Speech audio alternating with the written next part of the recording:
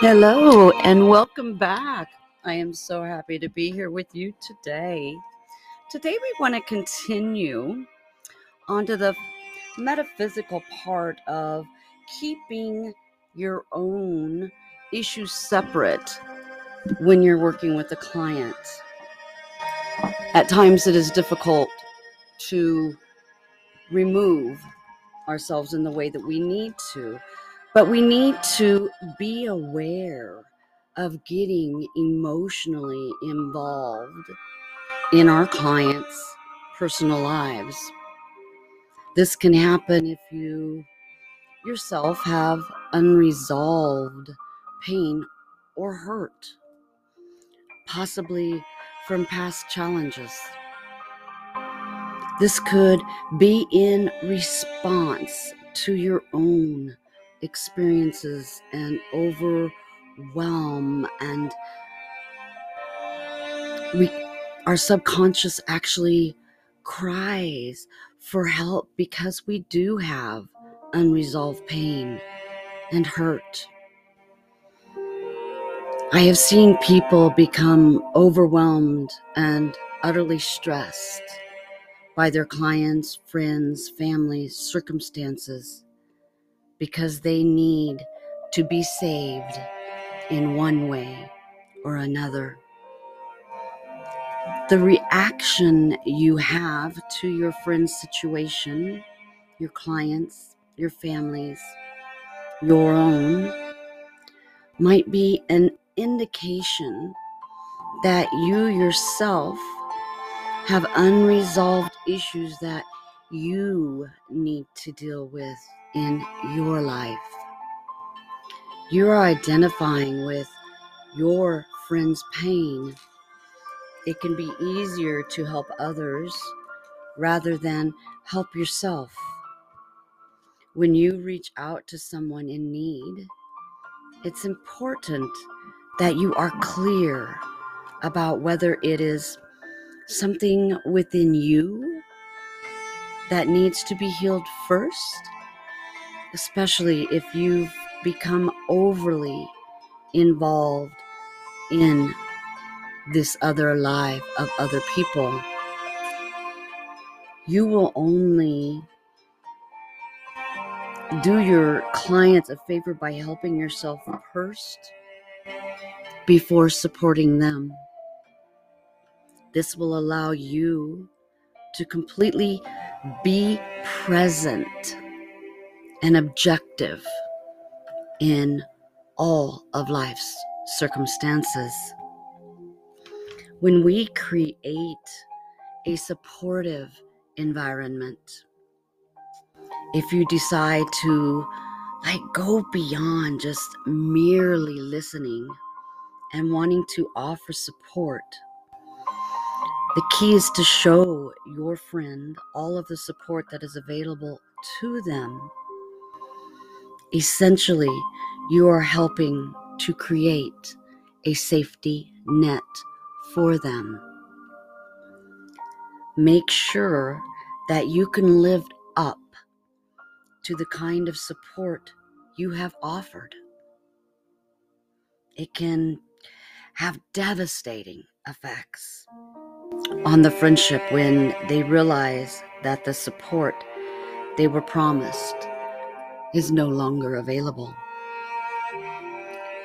Decide ahead of time what type of help you want to offer. Be very clear within yourself what you're able to offer, and be careful not to overexert yourself in the process of this. Giving too much of yourself could also cause you to resent your clients when you realize that you have taken on way too much. Make sure that you keep communication open. Choose a day and a time to contact each other and touch base. To be honest here, I would not recommend working with a friend this deeply This will immediately change the dynamic of your friendship in a way that might leave you feeling unhappy and burdened by your friend's problems. You might end up associating your friend with problems and negative experiences, which will ultimately weaken, if not destroy, the friendship. Your aim should be to assist and facilitate the process with them and not for them. Don't become controlling. The last thing they need is to leave a controlling partner or environment only to be controlled by a friend. They have to learn how to be independent. If not, they will quickly find themselves in another controlling dynamic. We're going to stop there for a station break. Please come back. Thank you ever so kindly. I am so grateful that you came back for our second part. And we're going to go right back in to being a supportive environment. With our clients or friends or family, don't pity them. Don't say, "Oh, you poor thing. I feel so sorry for you. Your life is so hard." They're already aware of the pain and distress that they are in.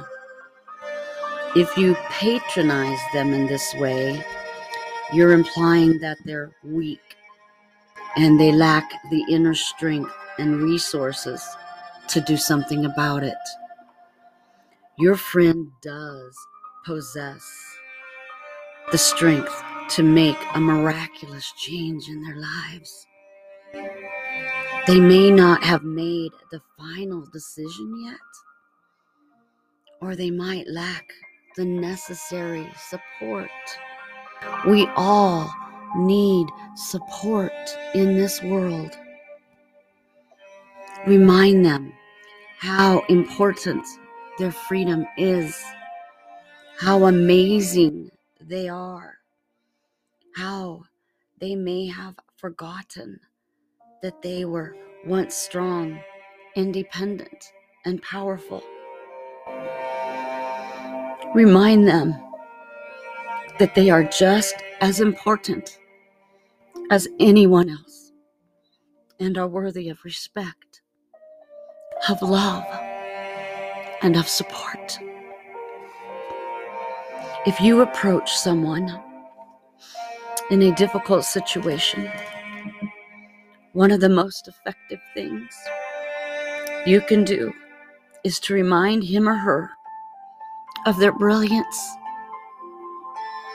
They have only temporarily forgotten about the aspect of themselves. If your friend is in a dangerous and violent situation, remember to always obtain professional assistance if your friend decides to leave their relationship. Always consider approaching a community worker, a trusted friend, a lawyer, or a trained professional. But be a friend, not a counselor. Be a source of support, not an imposer. You need to know where your own emotional baggage stops and where your friend's baggage begins. Don't impose your personal will onto someone else. Even if you have strong feelings about their circumstances, everyone has the right to choose for him or herself. Taking action and making appropriate decisions can be made easier with your support. Ultimately, your friend has to be the one to take the first step. Be patient and continually to stand by them, even if you feel the time is running out for them to make a change. If you feel your friend needs help ASAP, then you can always refer them into teaching them healing courses, healing their boundaries, putting up boundaries, finding peace. There's so much we can actually do to help other people in these modalities.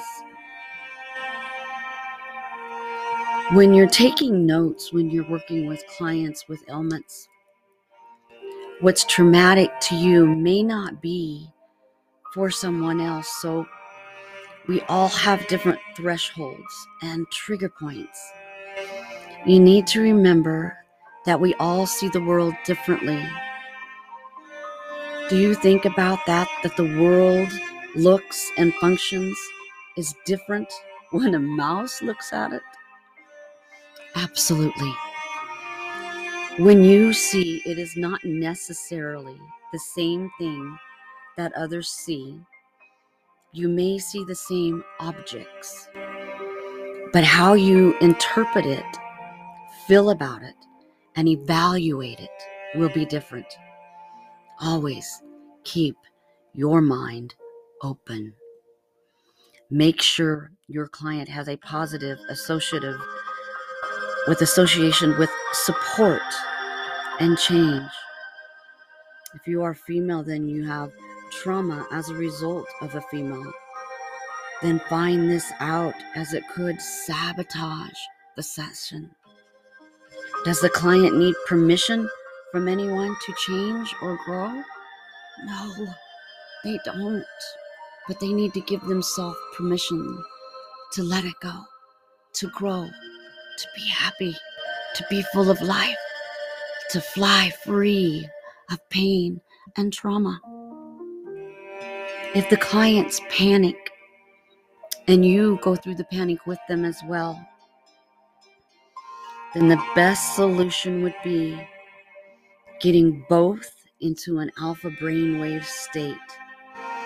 That is by taking 10 deep breaths in through the nose, hold it to the count of 4, and then through the mouth you exhale. This will allow your central nervous system to re-jump, refocus, reset, and calm your down and calm your panic down. I thank you for joining me today. If you have any questions, any comments, please let me know. Join us as we are becoming a new venture soon, and we would love for you to come along with us. Thank you. Namaste.